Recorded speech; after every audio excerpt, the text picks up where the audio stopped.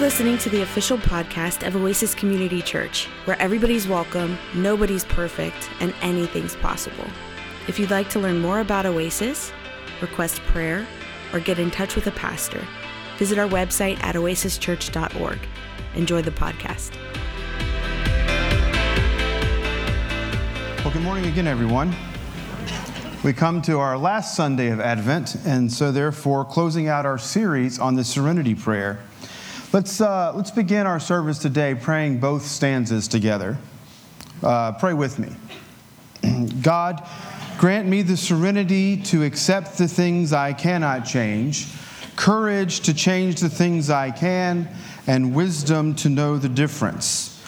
Living one day at a time, enjoying one moment at a time, accepting hardships as the pathway to peace, taking as he did this sinful world as it is, not as I would have it, trusting that he will make all things right if I surrender to his will, that I may be reasonably happy in this life and supremely happy with him forever in the next. Amen.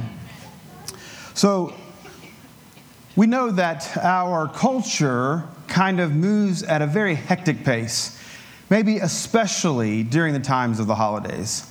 And so having a Christmas series, or better put, having an Advent series on the Serenity Prayer was an attempt to kind of slow things down, for us to engage the Christian calendar, to be shaped by an understanding of time that's not kind of conditioned by Black Friday or Super Saturday.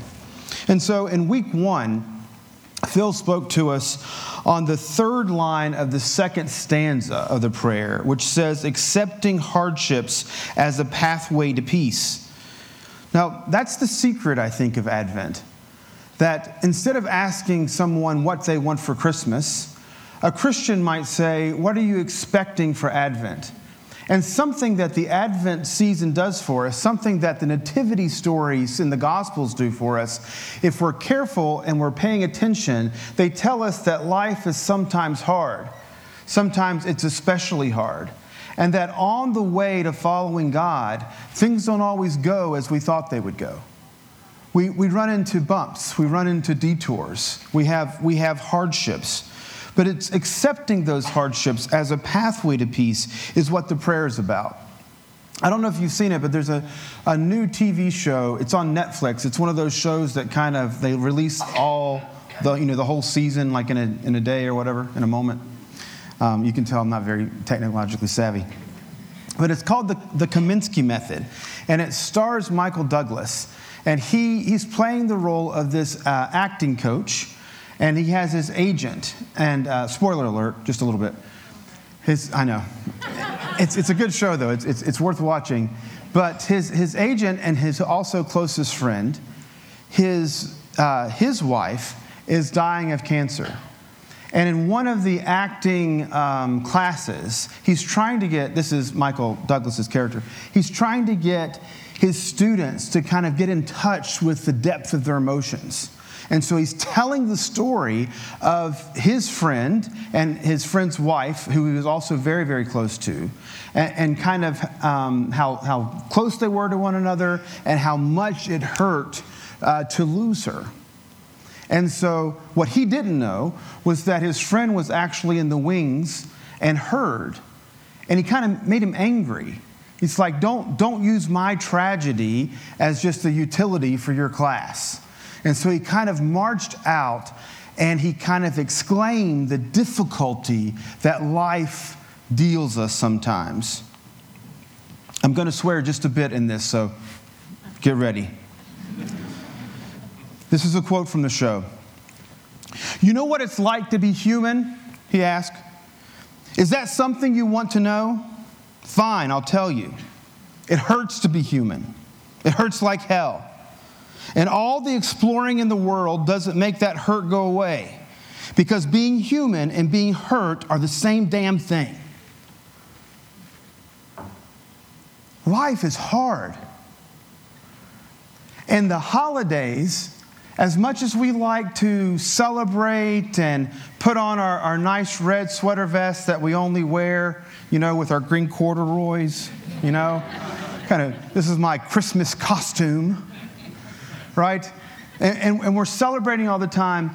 The holidays, I think, are the hardest times for those who are struggling, for those who have had bad news, for those who are facing life, the first time they've had that holiday since they've lost someone. It's the worst time of year. It's horrible. The hopes, the expectations of how we thought things should go just didn't play out. And we find ourselves stuck. This is exactly where I think Israel had found itself just before the birth of Jesus. They were being ruled by a foreign power. Most of them were kind of out of money. Poverty was widespread. The hope, the expectation that God would send a deliverer, that God would send a Messiah, was certainly starting to wane. How long, O Lord, would we wait? The Holy Family, Mary and Joseph, and soon to be Jesus, their extended family, their friends, their neighbors, they were all suffering.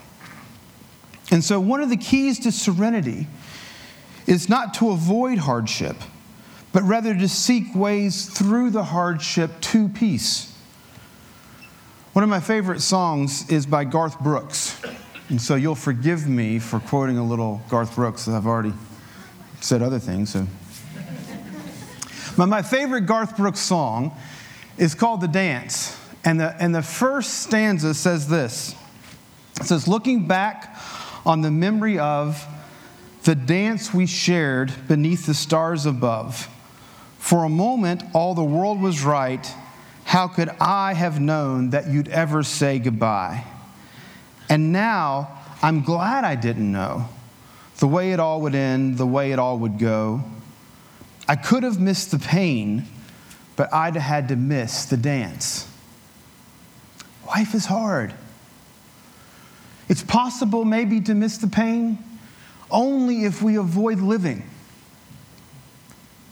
It's better, the cliche says, to have loved and lost than to have never loved at all. There is certain truth to that cliche.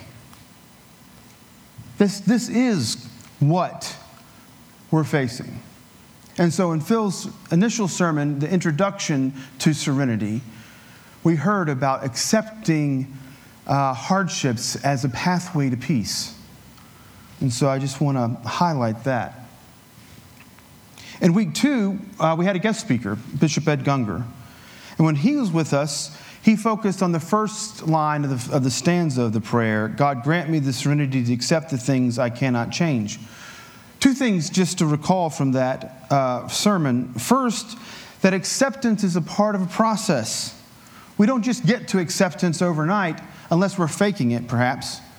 But Elizabeth Kubler-Ross, the one who kind of defined those stages of grief, said that, we start with denial, and then we get angry, and then we do some bargaining, and then we go through depression.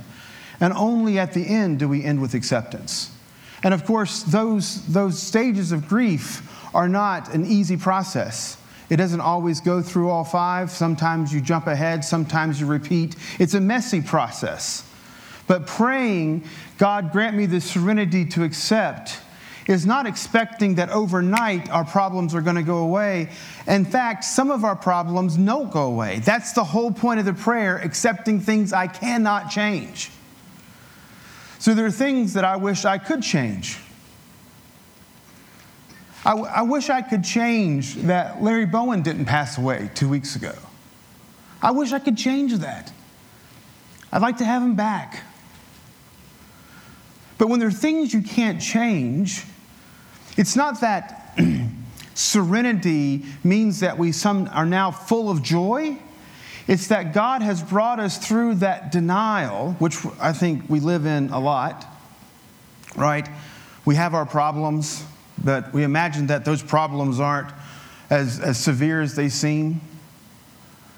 It happens a lot, actually, when someone passes away. You'll hear someone say, it doesn't feel real. Like, I'm expecting a phone call. I'm expecting to see them walk through the door. The reason you're expecting that is because your psyche is coping so you don't completely fall apart. and your psyche is refusing to accept the reality of their loss. That's what we call denial. And it's actually healthy. It's an important part of the grieving process. It keeps us functional in the worst of it all. But then, of course, we're also filled with anger and depression, and we do bargaining, and, it's part of the process. But this is the prayer, to accept those things we cannot change. The second part, and Ed picked up on this too, is that the prayer, it then comes in Scripture when things like this happen, are so true and so honest. Theologically, we call them lament. When I was a kid growing up in a Pentecostal church, we just called it praying through, holding on to the horns of the altar. People would come and they would pray and they would wail, right? And they didn't pretend that things were right when things weren't right. Sometimes we did do that, actually, but only to the point that we were not faithful to our tradition. So again, growing up in the church that I grew up in, we often had testimonies. And we would ask for them. Does anyone have a testimony? It's pretty risky, I guess, because who's to say what they might say, right? Does anyone have a testimony, right? And someone would stand up and they'd say, well, the Lord's been good to me. The Lord has saved me and sanctified me and filled me with the Holy Ghost. But pray for Bill, because Bill's still smoking the cigarettes. This is an actual quote. And I didn't even change the names to protect the innocent. Right? So what was great about those testimonies is that as we told the stories, they weren't just stories of victory, they were stories of struggle. Eventually, we stopped calling them testimonies, and we started calling them praise reports, because our theology was only going to have room for happy talk, and we felt like we had to be happy about every situation. We misread Romans, where Paul says God will work all things for the good, and we thought it meant that God said all things were good. All things aren't good. Right? The oppression of Rome on Israel was not good. The poverty that those people struggled through was not good. The fact that they had to wait and hope and pray. God can make good things from bad things, but it doesn't mean that all things are good. In fact, then we shortened those terms from praise reports to just a praise. Does anybody have a praise? Does anybody have something good to say about God? And we forgot that people living in a real world had prayers like Mary's. The Holy Family faced this too. There's things that they couldn't change. They couldn't change that they had to pay taxes. Somebody say amen. Right? They couldn't change that they had to relocate in order to pay their taxes. Imagine that. They couldn't change who was in charge of the country, Herod the Great, or later his son Archelaus. They couldn't change who was in charge of the people who were in charge of the country, right? Which was Rome. They couldn't change the murder of those boys in Bethlehem. They couldn't change that they would have to live with the stigma of having a baby be conceived before the marriage was finalized. In week 3, Phil addressed the second line, the courage to change the things I can. Turns out we can't change much. There's a lot of power, there's a lot of influence in our lives. We're being conditioned all the time by our families, by our friends, by our work, by our entertainment, by the news, right? And we're conditioned and conditioned and conditioned so that our responses are often even conditioned. But there is something we can change. There's some little bit that we can change, and it starts with us. That's why we mentioned those mirrors earlier, right? And I agree, you should pick one up. On one side it says, grant me the courage to change the things I can. And then you flip it over, and what do you see? You see me, right? Not me. It's not a picture of me. It's a mirror, so you'll see yourselves. And that's where change begins. Now, perhaps that change will have some ripple effects in our families and friends. And if enough do us, there'll be a critical mass, and there'll be a ripple reflect in our community. But that's up to what God does, right? God, grant me the courage to change the things I can. So today, we're going to look at this final line of the prayer, the wisdom to know the difference. And I want us to focus on Mary and her part in the Nativity. In the Old Testament, wisdom is often personified as a woman. All right, in Proverbs chapter 8 in particular, that wisdom is this kind of perfect female. Wisdom is kind of talked about that way. I believe that Mary personifies or embodies that personification better than anyone. And then, in a very real sense, this embodied wisdom that she represents is containing the very incarnation of divine wisdom, as she will later give birth to Jesus. So the angel comes and makes this kind of pronouncement to Mary that she's going to give birth before she knows her husband, right? Before she has sex with her husband, which that would have been hard enough to take anyway. And that he was going to be a king and that they should call him Jesus. And this is her response. It's sometimes called the Magnificat because in Latin, Magnificat is the first word of this passage of Scripture. It's in Luke chapter 1. It reads like this.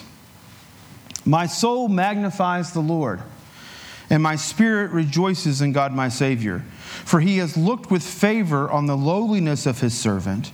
Surely from now on all generations will call me blessed. For the Mighty One has done great things for me, and holy is his name. His mercy is for those who fear him from generation to generation. He has shown strength with his arm. He has scattered the proud and the thoughts of their hearts. He has brought down the powerful from their thrones and lifted up the lowly. He has filled the hungry with good things and sent the rich away empty. He has helped his servant Israel in remembrance of his mercy, according to the promise he made to our ancestors, to Abraham and his descendants forever. Now, I don't know if any of you kind of come from Catholic or Orthodox backgrounds, but if you do, Mary kind of plays a more prominent role in the theology and the practice of the church. Kind of historically, kind of coming after the Protestant Reformation, which most of us probably find ourselves in, we kind of disregarded Mary. Like, we weren't quite sure what to do with her. She's, we kind of knew that we didn't necessarily agree with the Catholics, but we weren't quite sure what we actually believed. And we kind of threw the mother out with the baby and the bathwater. So perhaps you have Catholic friends and they believe in an immaculate conception, which means that Mary was also born of a virgin. That's part of that belief. That's what that's called. Immaculate conception is not the virgin conception. That means that Mary was a virgin when Jesus was born. But an immaculate conception is that Anna was a virgin when Mary was born. So, I'm not here to debate that. Or her perpetual virginity, that she was a virgin not just when she gave birth, but to the day that she died. Which would beg some questions about Jesus' brothers and sisters. Were they all born of the virgin? Or were they Joseph from a former marriage? It's hard to say. But again, I'm not here to debate that. And then lastly is this kind of devotion to Mary, right? So if that's kind of what Protestants don't believe, what they did, or we did perhaps, if I put myself in that category, was just as wrong because the way in which they perceived Mary. They perceived her with this kind of ultimate passivity, like things just happened to her. And this kind of self-sacrifice to the point of detriment and to the point that she didn't have any sense of her own soul care and that she wasn't a kind of a well-developed adult. Or this kind of quietude to the point of almost anonymity, which is hard to imagine, but it's exactly where I think she finds her place in most evangelical churches. But here's something I want to point out about Mary. Mary consented to the pregnancy. Her so be it or her let it be was like, I'm good with this. When we talk about what she could change and what she couldn't, like the serenity to accept the things I cannot change and the courage to change the things I can, if we put those words on the lips of Mary, what she could change was whether or not she would be pregnant. Like, she had the option. Like, here comes the angel saying, this is what the Lord's going to do. And Mary says, okay, let's do it. I have to think that if Mary would have said no, God would have said, I'll find someone else. I mean, I can't read this story as though this is some kind of divine sexual aggression. I mean, that doesn't fit who I know God to be. So what she could have changed was she could have opted out what she knew was going to be a horrific experience. Because what she could not change was the way in which she would be seen. She knew that a teenager who was pregnant before she would marry would be ostracized. I mean, teenagers are pregnant in our culture before they're married.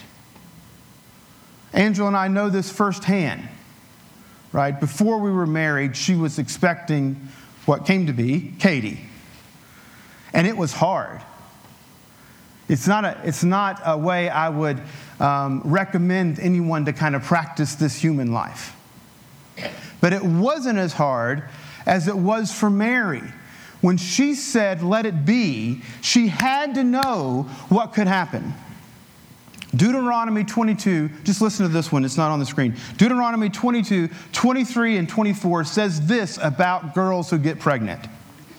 If there is a young woman, a virgin, already engaged to be married, and a man meets her in town and lies with her, little euphemism there, you shall bring them both to the gate of that town and stone them to death.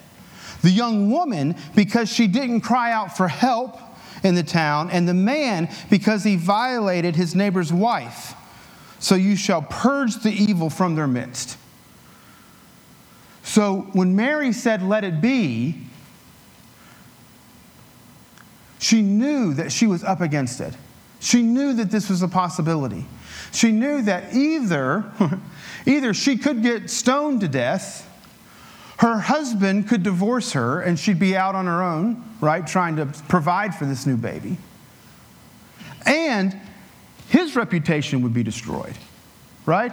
So it's going to destroy her, it's going to destroy him, and perhaps it could also destroy the baby and the baby's descendants for that matter. Because in the next chapter of Deuteronomy, this is what it says about babies born out of wedlock.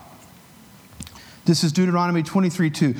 Those born in an illicit union shall not be admitted to the assembly of the Lord, even to the 10th generation. None of their descendants shall be admitted to the assembly of the Lord. That means her baby was going to get rejected. And her baby's children, and their children, and their children, and their children, and their children, to 10 generations would be excluded. So when Mary says, let it be, she's having an enormous amount of faith, an enormous amount of trust that somehow, some way, God would make things right. That God would provide. Her trust, her faith is enormous. A deep and courageous faith. The rest of what she had to say in that prayer, beyond the fact of, okay, I'm in, count me in, right, let it be, is the way in which she then talked about what this would mean, like what God was doing in all of this. And she interpreted it in ways that God was finally answering their hopes and prayers, their expectations of the coming of God, that God would come and make things right, that he would help out the poor, that he would set right the rich. In the 1980s, the government in Guatemala banned any public reciting of Mary's song because it was deemed politically subversive. So when we hear the Magnificat, my soul doth magnify the Lord, I think we hear something sweet and gentle. You know, kind of like that Mary dressed in Carolina blue. You know what I'm talking about? No? Most of you don't know the UNC Tar Heels? Okay, sorry. A bunch of SEC crowds here. But there's these pictures of Mary that you often see, and she's so meek and so mild. You know, she couldn't hurt a fly. and she's singing in her kind of first soprano voice, "My soul doth magnify the Lord." Apparently, the government in Guatemala understood that something else was going on there, something that I think any Jewish person in the first century would have heard when she said these things. Scott McKnight wrote a book called The Real Mary, and in it he compares the Magnificat, "My soul doth magnify the Lord," to the anthem and hymn of the 1960s, "We Shall Overcome." It's this message that God is coming and God's going to make things right. There's this passage from Isaiah chapter 11. Again, this isn't on the screen, so just follow along. That talks about what it will be like when the Messiah comes. "The Spirit of the Lord shall rest on him, the Spirit of wisdom and understanding, the Spirit of counsel and might, the Spirit of knowledge and the fear of the Lord. With righteousness he shall judge the poor and decide the equity for the meek of the earth. He shall strike the earth with the rod of his mouth, and with the breath of his lips he shall kill the wicked. The wolf shall lie with the lamb, for the earth will be full of the knowledge of the Lord as the waters cover the sea." See, she understood what was happening, and she was already starting to proclaim the gospel. That the good news is that God is going to come and make things right.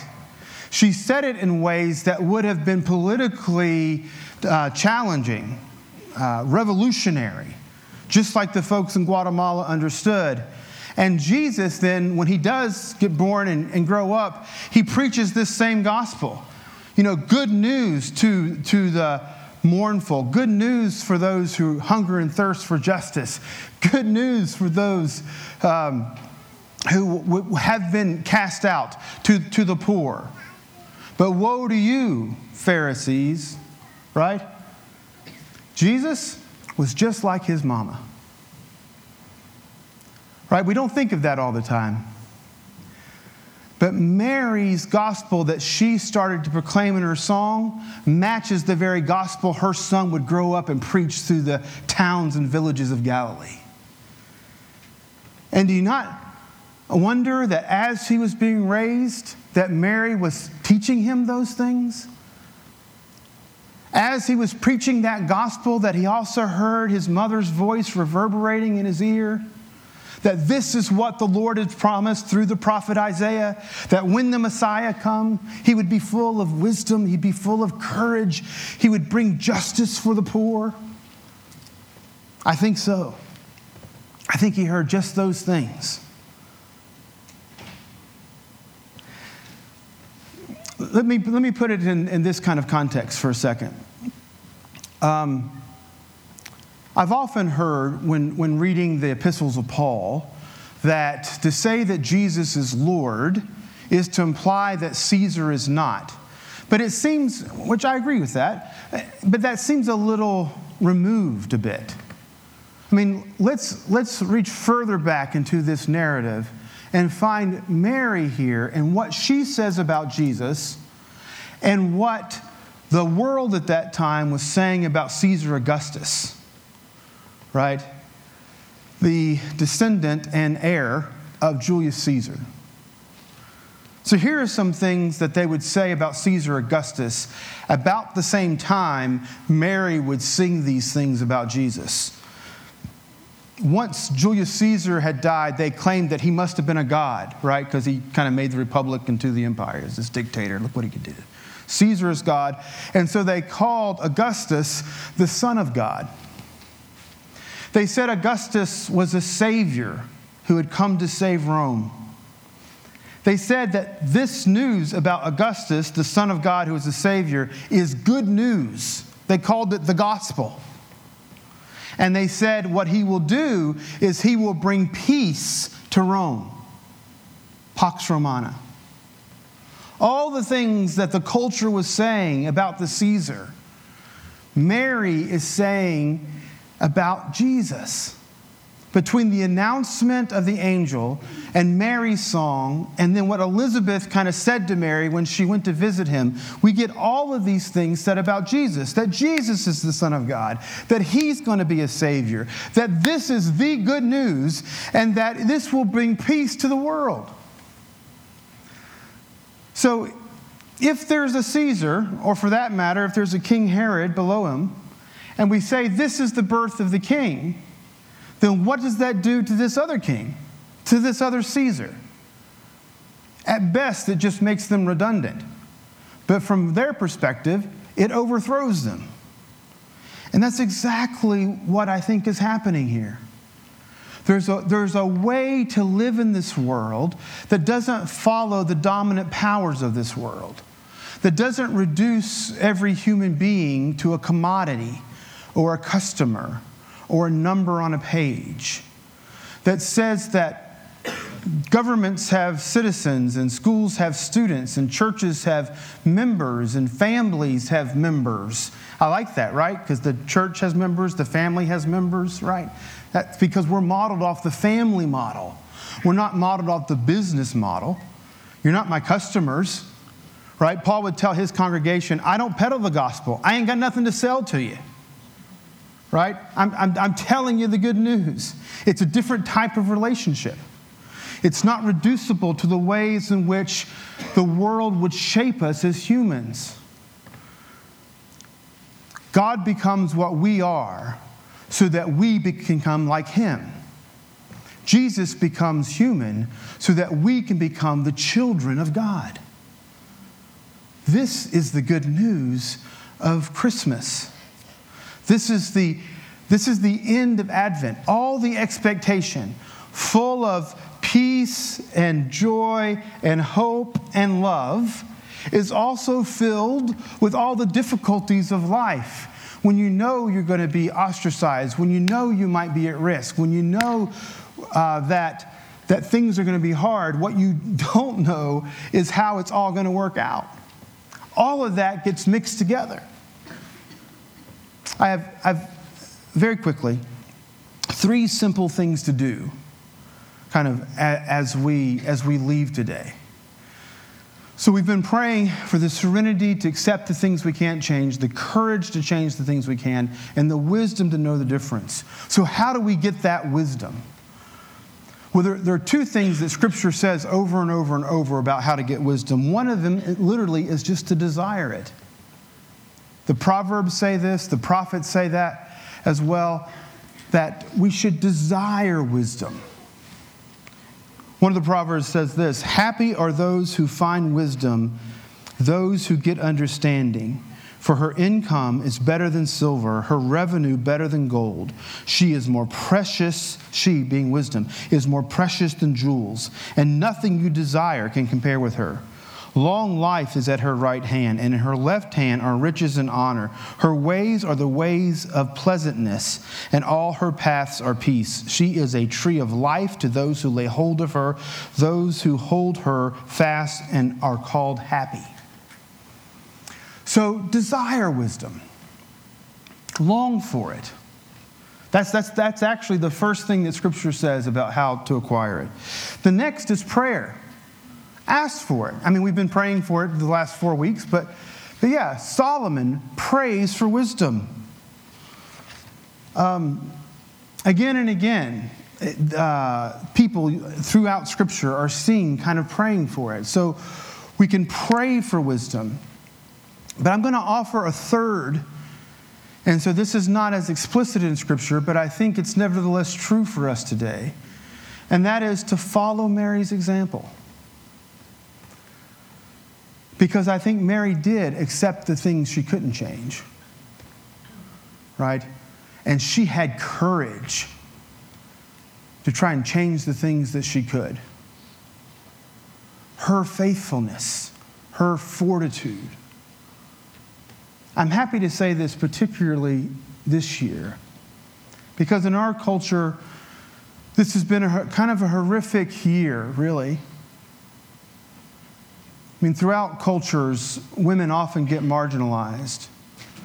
But in a year with Me Too and Time's Up, and God forbid, Church Too, where we see kind of the marginalization that women have suffered kind of come to the fore, and some of us who perhaps hadn't seen it as well before can see it now.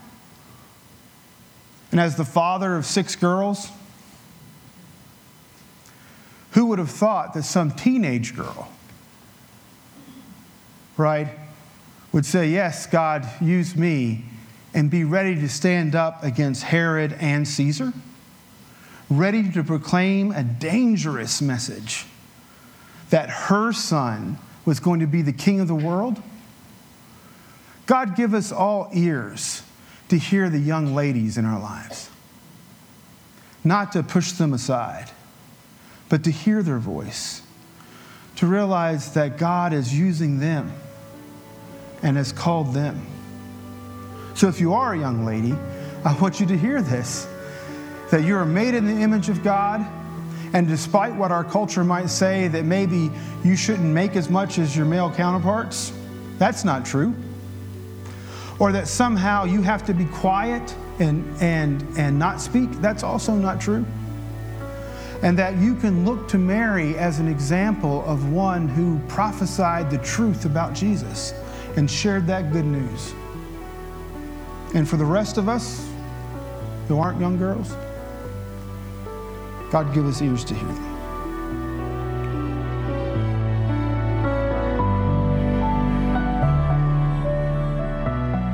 We hope you were blessed by today's podcast. If you liked what you heard and want to support us, you can do so by subscribing wherever you listen to your podcasts. You can leave us a review on iTunes, and if you want to contribute to Oasis financially, you can go to oasischurch.org. May the Lord bless you and keep you, and may God's face shine upon you and give you peace. Amen.